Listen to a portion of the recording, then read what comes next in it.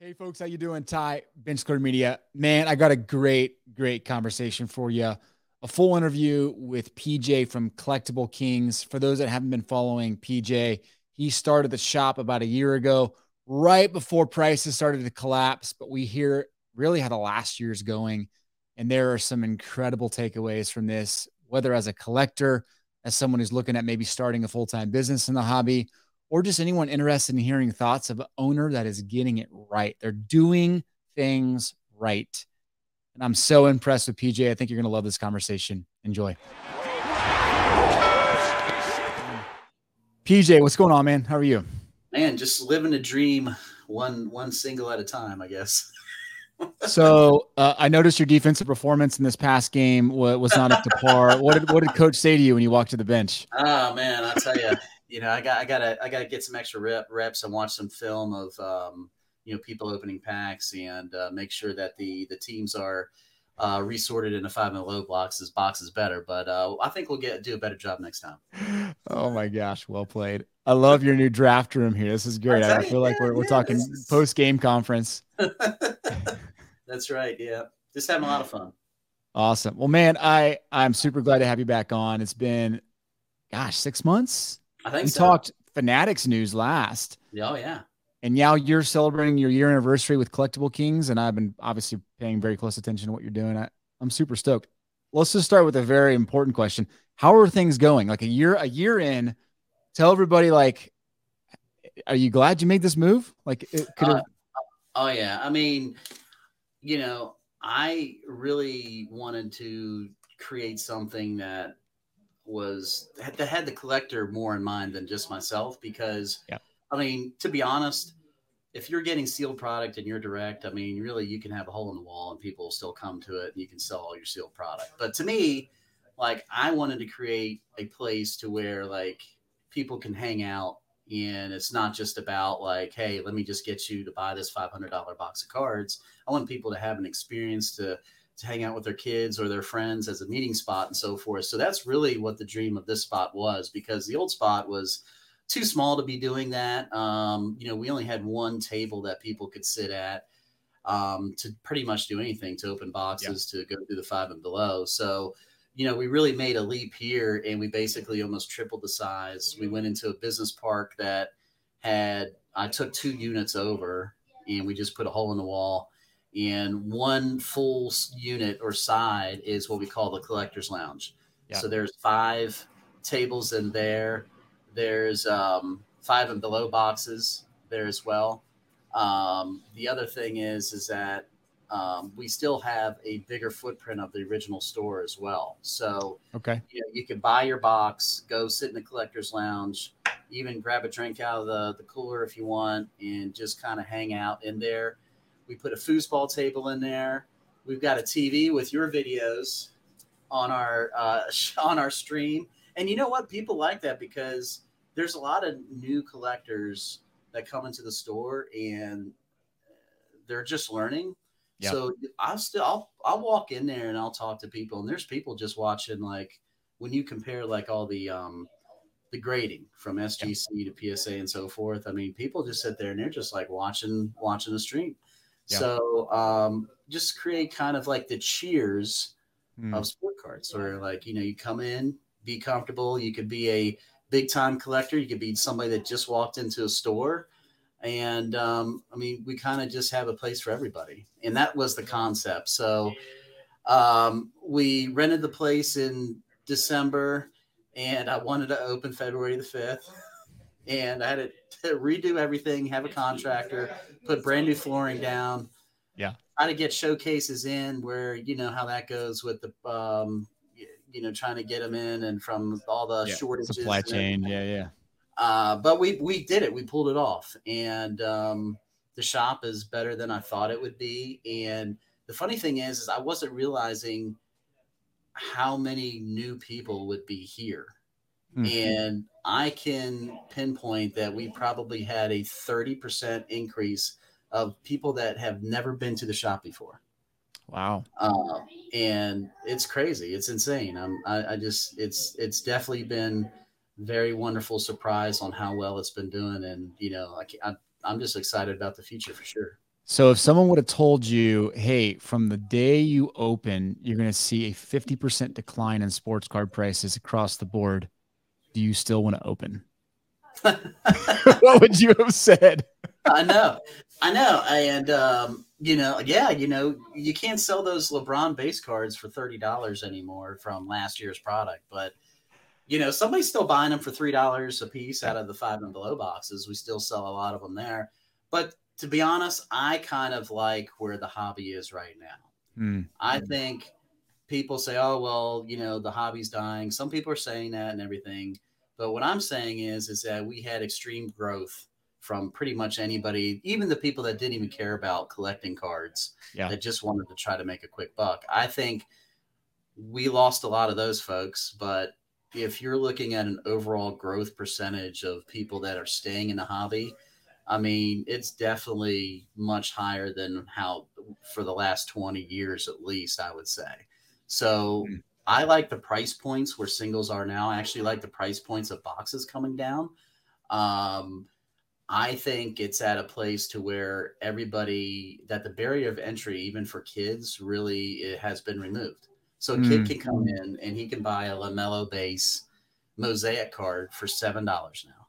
Where if it was Jaw mosaic base from 2020, those things were selling for probably 30, 40, $50 Yeah. during the pandemic. A kid can't do that. So I really like where it's at, and I think it's keeping people more in the game. I think people are sticking around longer. Yeah, no, that's a really good perspective, and you're seeing it firsthand, obviously, with the kids and the adults kind of coming in. And have you seen an increase in people coming in and saying, "Hey, I just want to offload my collection. Like I'm getting a little frustrated," and it gives you an opportunity to buy up. Is that mindset kind of coming into your shop, or have you felt like it's just been pretty consistently positive We still? have we have a few Okay. people that have done that, but it's mostly the people that I saw last year coming into the shop that I knew weren't really collectors, if that makes any Yeah. sense. Yeah. Where they're just more like trying to buy product and flipping it and so forth like that. And then they got bored and they started ripping a bunch of it. Now they just got all this stuff Yeah. that they don't know what to do with.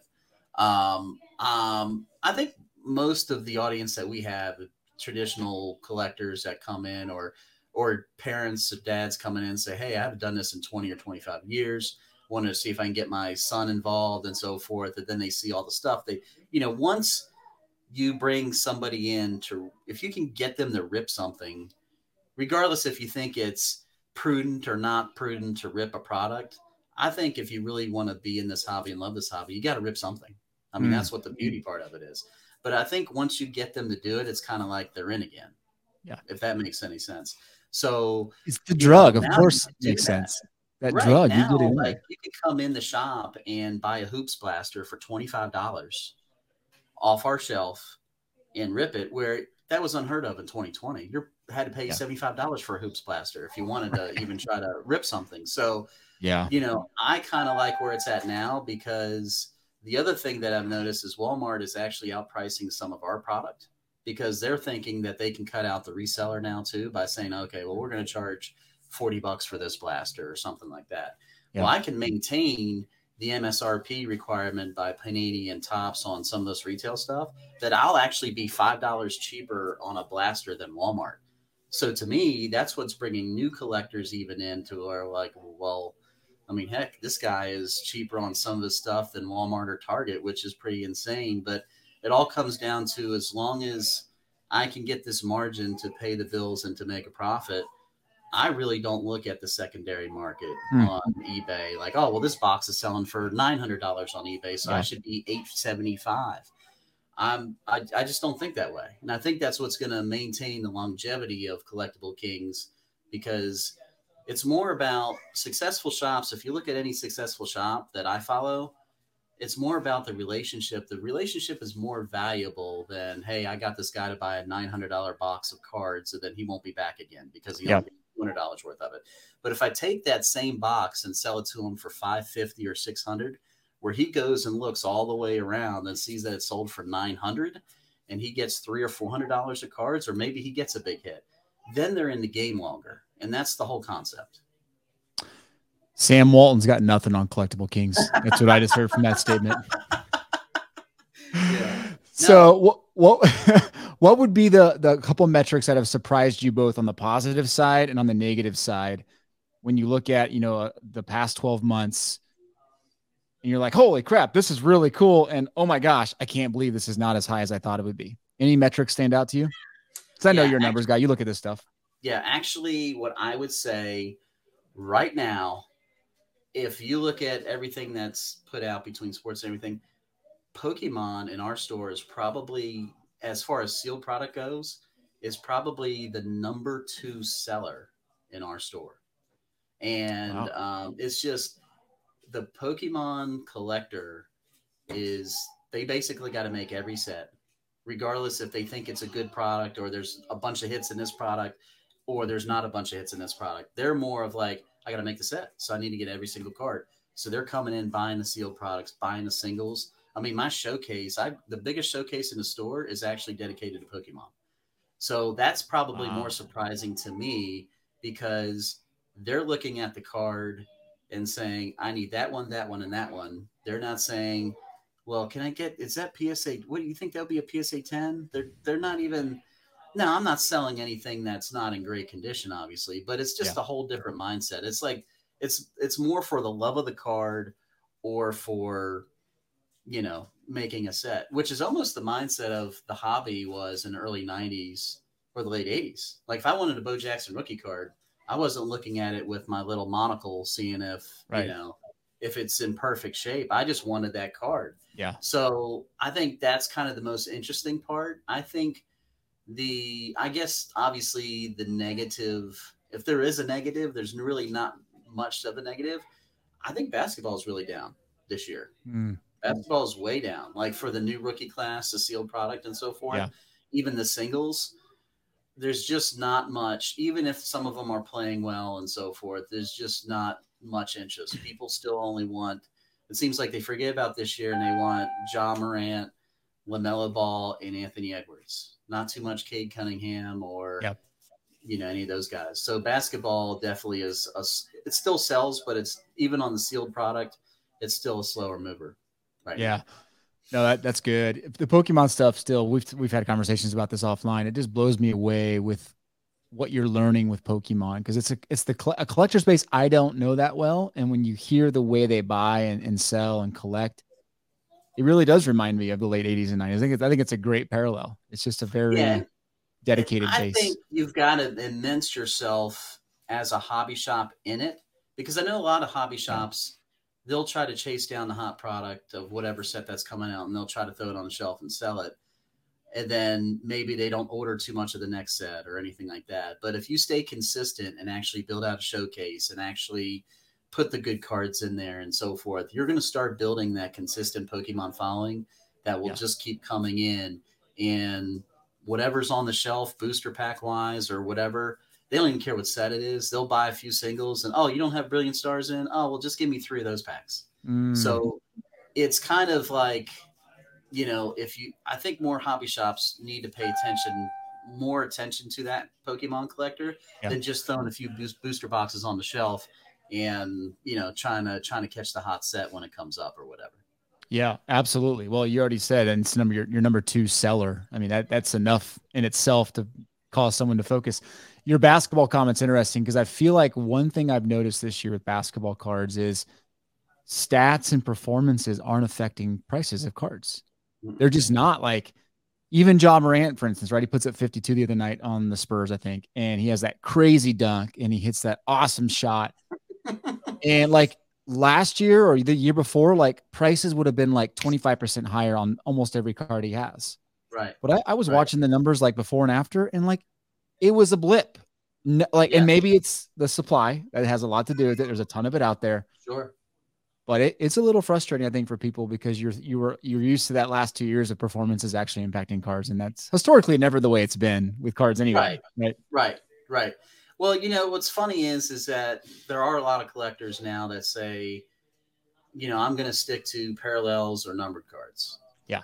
And that's what they come in and say. And some are actually pretty good at staying that way. But they tell me that, and then they go buy 3 base LaMelo Donruss cards from me. So, I mean, I guess it sounds good. And then when they're there and they're like, hell, they're only $7 or whatever they are, Yeah. why not? I think it's just up to what anybody really wants to do. I think the thing of using cards as just a pure investment model is definitely a lot more difficult. Not saying that you can't do it, but it requires a lot more work than what it did 2 years ago. And I think that people are probably starting to realize that it's not something like you can go on, I don't know, ComC or Cardstock or whatever it is after Jamal Murray puts up 40 points and buy his Donruss card and the second set and by halftime and then sell it at the end of the game for another $10. I mean, that's what it was during the bubble, but now it's definitely, you got to kind of know your stuff and then focus in maybe on a couple players and just say, you know what, I'm going to buy this guy right now. And maybe probably in 6 months, it might go up 20, 30% maybe. If you have that mindset, then that's probably a good way to go. But the day trading of cards is very rare for sure. Gone. Yeah, I think that whole era is gone, and we'll talk about it years from now. Remember that time we could day trade cards? The Bol Bol craze. Yes, the Bol Bol. Threw them all up on eBay, sold the whole lot for almost $400. Yeah, you still rub that in my face. It might be worth $10 now, but thank you for that eBay purchase. Now that is a good eBay. That is a good eBay mover right there too.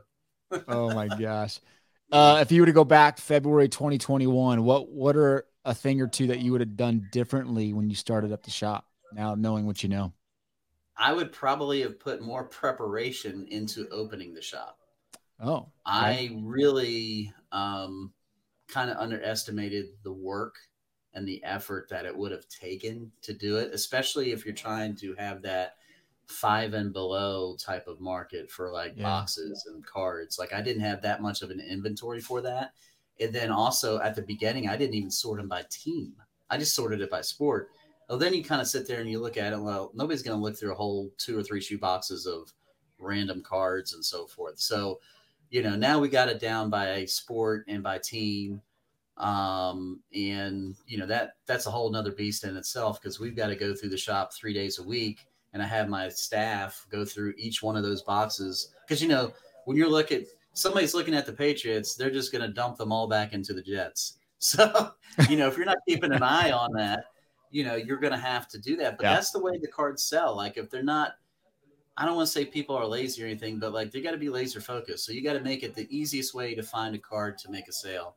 And I think that's kind of what I underestimated initially when I thought, hey, I got my showcases in here. I'll put all the stuff in the shelves. And I really thought that I could have one person there the whole day, and that's all we would need to run the shop. And from day one, we needed 2 people pretty much every day.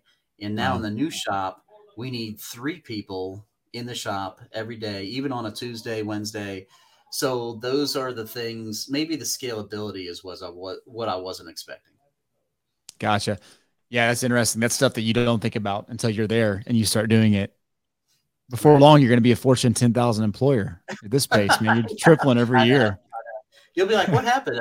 Collectible Kings has a 10% share in Fanatics now. I mean, make sure I get my allocations, right? Yeah, no kidding. Hey, you do what you got to do. Let's talk a little bit about grading. I know you've put some emphasis on grading with PSA and also now grading with SGC. Mm-hmm. What have you kind of noticed from the marketplace coming through your shop of people interested now grading with SGC? What are your thoughts there? Large interest in SGC. Okay. I was just really, before we jumped on board with SGC, just a higher end grader for PSA. I never did bulk submissions for any company. Okay. If somebody had a really high end card, and I only submitted at the 100 or higher for PSA for people. So, getting that opportunity to work with SGC to get more opportunity for our customers to submit, and where we're at, I would say, I don't want to say there's not a lot of experienced collectors or anything, but we're kind of building that base around here. Yeah. So I would probably say 80% of our client base has never graded a card. Wow. So That's being cool. able to offer that service at virtually the same price as if they would do it themselves with SGC, with Yeah. us knowing the entire process and then not have to pay the shipping fees and everything, it's been huge for us. So I mean, every Monday we've been, sending out cards to SGC. And I think the difference to me, I'm a big relationships person. So nothing against PSA. They're definitely a big company and everything. And I understand it. They probably get so many requests from other dealers and shop owners and so forth. Yep. But I could not for the life of me for an entire year get anybody at PSA to return an email, a phone call, or anything to see if they want to work with us. Hmm. And to me, it's like I am going to, if somebody shows me the attention and want to partner with me, I'm going to try to be the best partner that I can, either if it's with my directs with Tops or Panini and so forth. Yep. Obviously, whenever we do something, I try to represent them in the most positive light. The same thing with SGC, talking to them. They really liked kind of what our mantra is and, what we're trying to put forward. And I told them, like, look, I will push you guys 100%, give them the opportunity. And I think it's been great so far. And I think what I like about them is they're very responsive. I think they are very accountable in a hobby that either has very minimal accountability or transparency. I think even when they make mistakes, I think they graded a Pokemon card or something maybe a few weeks ago, and the Yep. owner of SGC went on there and did a video, totally owned up to it. I think they're innovative. I think in the long haul, PSA is definitely the behemoth, but what I like about them is they're not trying to say, we're going to be better in PSA. I think they found their niche and I think they're running with it. And I think that's why they're being so successful. I think they're probably number two or going to be number two as far as grading companies are concerned. And I think they're carving out themselves a good piece of the market as for vintage. And what I'm seeing is if you have cards anywhere from 25 to 150 bucks, I think they're perfect for that. Now, obviously they want cards higher than that, but this is generally what I'm seeing, what they're perfect for. And they're just a great company. I can't say enough good things in my short time working with them about what they're doing. And we're definitely getting the customers for them. For sure. Wow. Well, this was not meant to be a sales pitch for SGC, but that was, they might want to If you cut that want to out throw and me use another it. discount, I'll be okay. Jeez. Oh my gosh. Take off your SGC underwear. What's up? I know, but what I think it's good is like, really as a hobby shop owner, you got to be in the business of, showing or teaching people. And I think we don't have too many people teaching or explaining how things work in a hobby. And, I'll tell them, I'm like, look, this SGC slab here, you're going to pay a lot less to get it slab. Maybe the value is not what PSA is, but based on your cost versus the cost with PSA and how long you have to wait. I mean, why wouldn't you want to have that card back either in your own collection, or if you're going to sell it, you could make an extra $150 a lot quicker than waiting for whatever PSA is going to do. And I think that's what shops need to do. And we're backing it up by putting more SGC slabs in our cases, and they're selling them. And I think that's the main test is like, you don't want to go with a grading company, get all these slabs and everybody just looks at them. Like the true test is, are their slabs moving? And their slabs are moving in our store. And I believe you proved that on one of your other videos on eBay, that they're moving on eBay too. Yeah. Yeah. There you go. No, that's good. And I love your whole take on just the job of a hobby shop is to educate. Like we kind of push that aside a lot and act as if the hobby is educated. And you got 80% of people coming in that never graded a card. But yet we talk about like the grading phenomena that's happened. Like it doesn't add up. Like there's a lot of education that needs to be done. So that's pretty sweet, man. I'm digging that. I think it's good. And, I kind of like everybody's scared or in the hobby, the fanatics, like the whole fanatics way that they're going to, destroy hobby shops or whatever. And I think what we're now seeing over the last few months, that they're actually going to align themselves with hobby shops that want to take the time to be that grassroots grower of the hobby. And like when I read Josh Luber's white paper, then I'm very interested. I watched some videos on the Topps Industry Conference. I talked to some people behind the scenes at Topps and so forth. Yeah. And what I'm seeing exactly how I want to run my business. based on what they're promoting. So to me, like, I think it's going to be a good thing for me. And who knows, it might mean more allocations for people that are educating and trying to grow the hobby more than just trying to get like, oh, this guy's a VIP buyer, he'll buy the whole case. I don't sell cases to people. I want to grow. Like, look, I want to make sure if I get 100 boxes and I can get 70 some people to buy those boxes, that's more of a win to me than selling those 100 boxes to 10 people. I don't go for easy. I want to grow because I'm all about the residual business for my business. So if I'm selling to 70 some people, probably 60 of them are going to come back to the shop and buy something else too. Yeah. So we got to stop thinking about what's easy for me to move product and start thinking about how we can grow our businesses as a hobby shop and grow the hobby in general. Because if you don't have people that collect, the whole hobby basically implodes because there's no trading or buying cards either.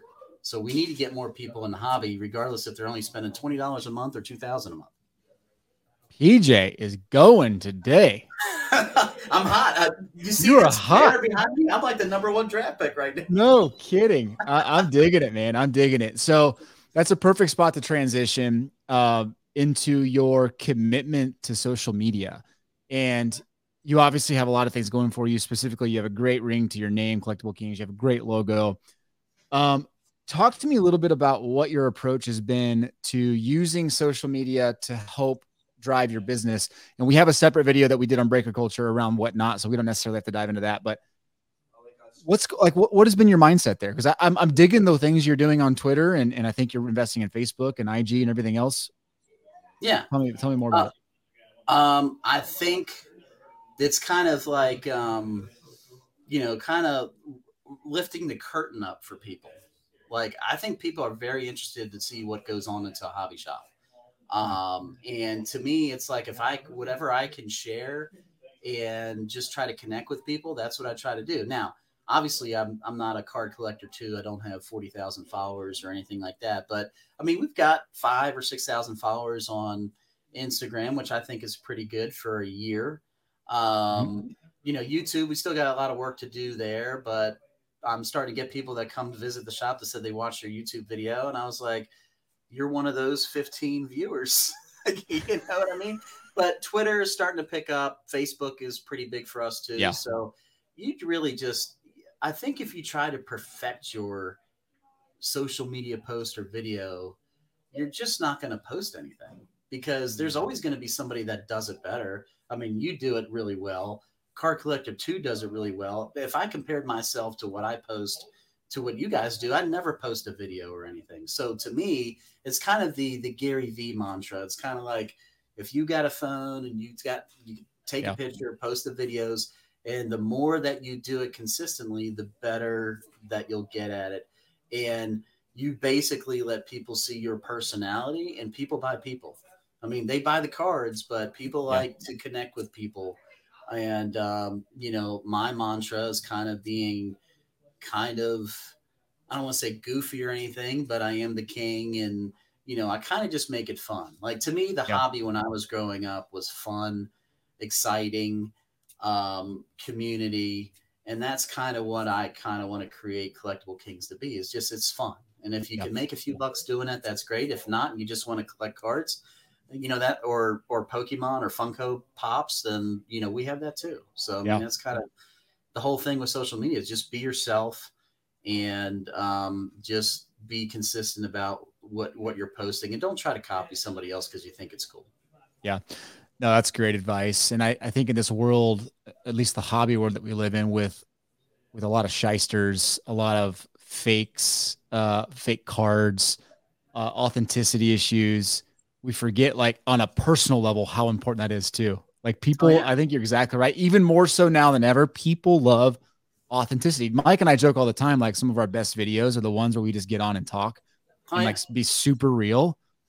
And like, it's not even produced. It's just a camera, and people love authenticity. Yeah. So I'm totally into that. What platforms do you feel like you're getting the most traction in? I mean, Instagram's always our biggest one. Okay. So we probably get the most interaction on there. I think it goes by demographic too, age group. probably my age group, early 40s to older. They like to send us messengers on Early like 40s. Give me a break. I might look older, but that's more Facebook. We get a lot more DMs on Facebook from there. Twitter's kind of all over the place. So obviously some posts we get a lot of engagement on. Other posts you really don't. But hey, you gotta put it out there. I think there's more kind of on Twitter, it's more of the hobbyist, I guess you would say, more of the Yeah. very particular type of collectors, and they have their little groups and their niches, and they like to complain about print runs and this, which Everything. is fine. Basically everything. Yeah. Yeah, that's kind of that niche, and that's fine too.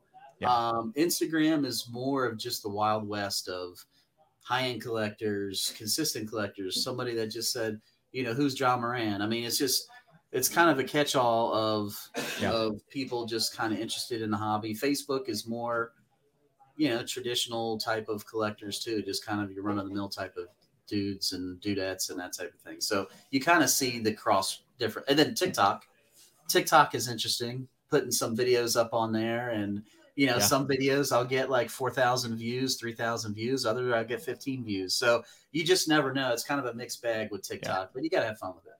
Yeah. Heck yeah.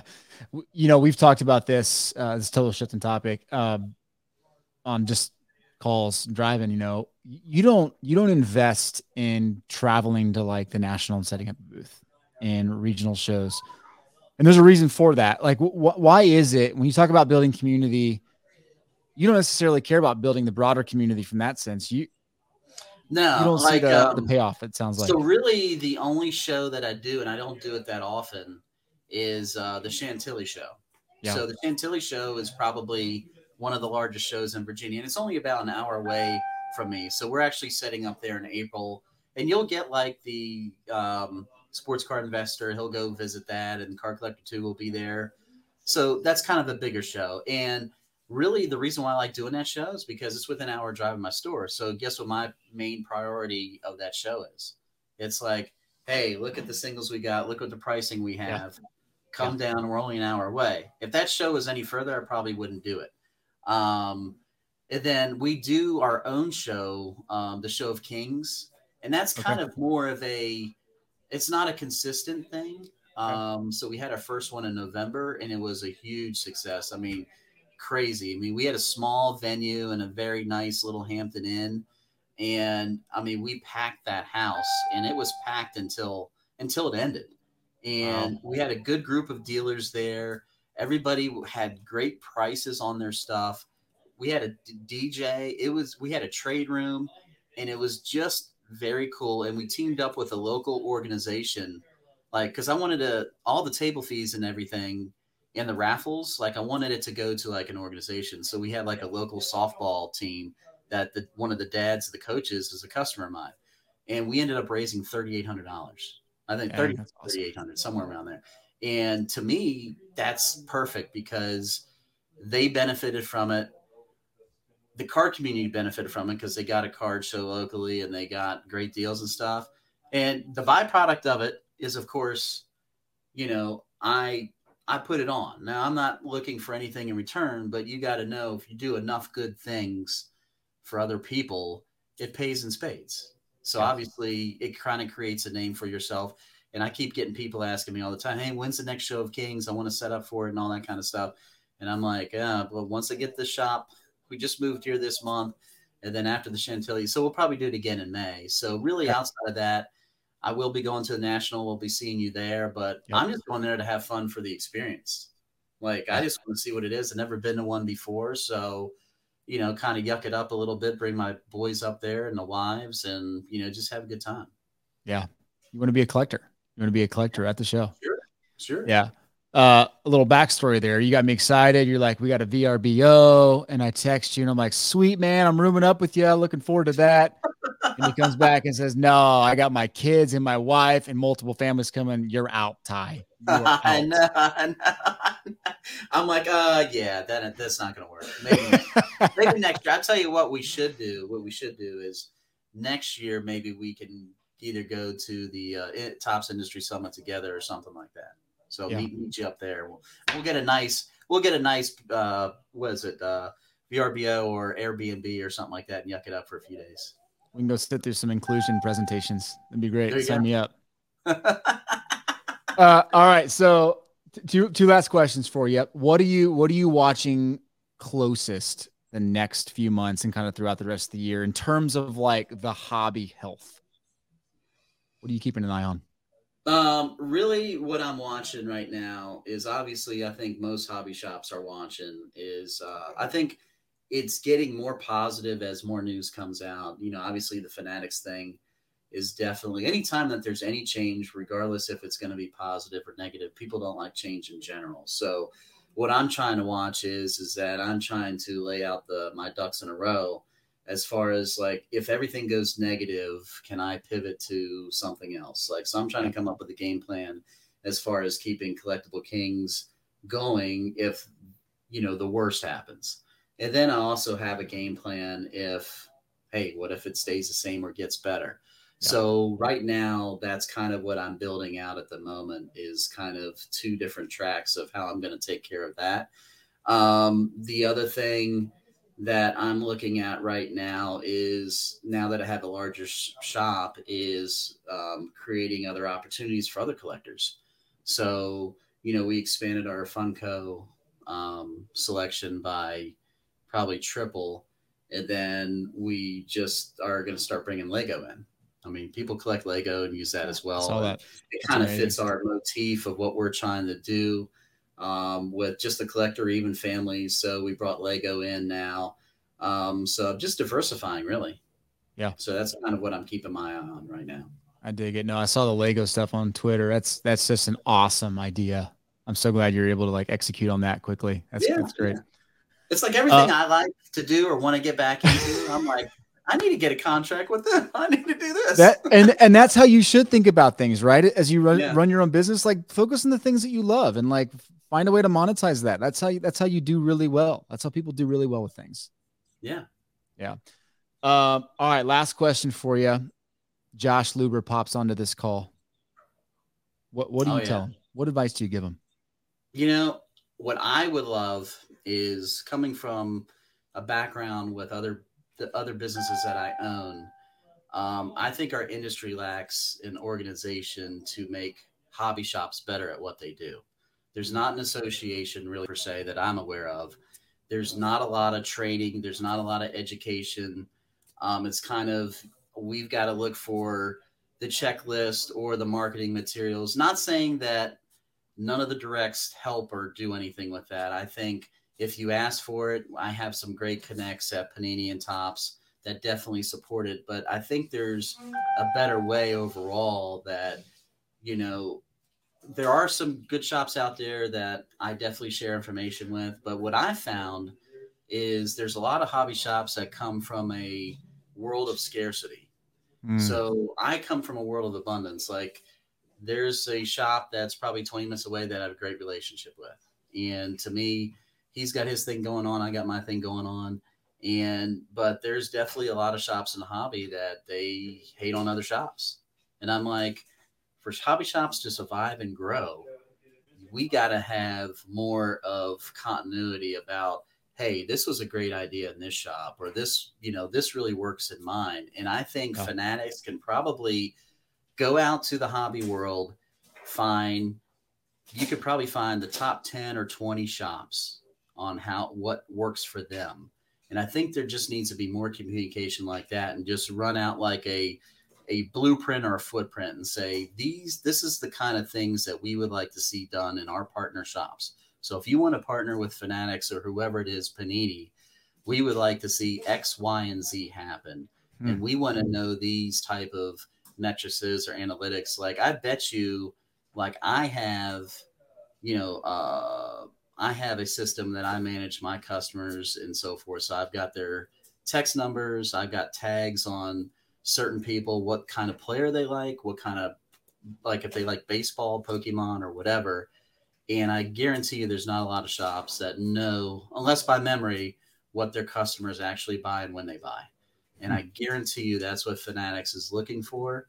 But shops don't know this. There's a lot of shops that don't know this if they haven't been in another business before that required that. So to me, I'm looking for more of a partnership with, whoever that it is, to help my business grow, that I can reach more people and get more people into being collectors. I mean, that's really what the goal is for me. Well, Josh Luber's in tears right now. He's just so emotionally invested in you. I think you convinced him. Give me a call. Yeah, that's right. Amazing. Well, man, you are a breath of fresh air. Seriously, everything you've done with Collectible Kings has been, I'm just so glad I could, even on the back end, just participate in the journey. Huge fan of you guys. Where can folks find you? All the links will be in the show notes, but just tell people where they can find you, and then we'll wrap this up. I think probably the best way is on Instagram. It's just at Collectible Kings. So you could just go on there, search us. We're up there. We're on Facebook as well. So just Collectible Kings on Instagram. Just search us out. And if you DM us, I will get back to you. It just might take a little bit longer. But, to close it, I think what's surreal to me is really me getting back into this hobby. I had a shop with my older brother from 88, 89 to about 92, 93. And the only reason why I closed because he went to college and I was too young to run it myself. And we had it in a business park that my dad owned. And really what got me back, I mean, occasionally I'd go buy a blaster here and there throughout the years. But once my sons got to the age where they were really interested in collecting, the funny thing is I was like, I'm a big Audible podcast listener too. And the first podcast that I found, I was like, I wonder if there's any sports cards podcasts. Yours came up. And the funny thing now that I think back is you were the first one that I actually listened to. And then now coming from 2018 to today, where I'm actually on, we're kind of friends and podcasts and so forth. I'm friends with a UFC fighter now.